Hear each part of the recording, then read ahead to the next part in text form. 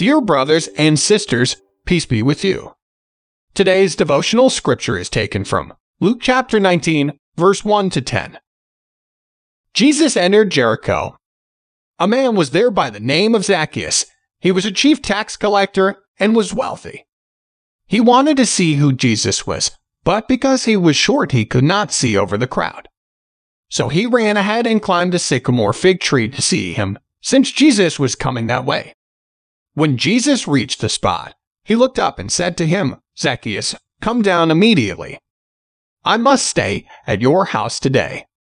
So he came down at once and welcomed him gladly.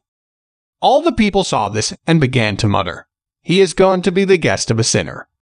But Zacchaeus stood up and said to the Lord, "Look, Lord, here and now I give half of my possessions to the poor, and if I have cheated anybody out of anything, I will pay back 4 times the amount." Jesus said to him, "Today salvation has come to this house, because this man, too, is a son of Abraham. For the Son of Man came to seek and to save the lost." Let us pray. Lord, please help us to grow more and more in faith in you, and more in our love for others. Amen. May God help you to live the kind of life He has called you to live. Today's devotion is brought to you by Growing Faith at Home Ministries.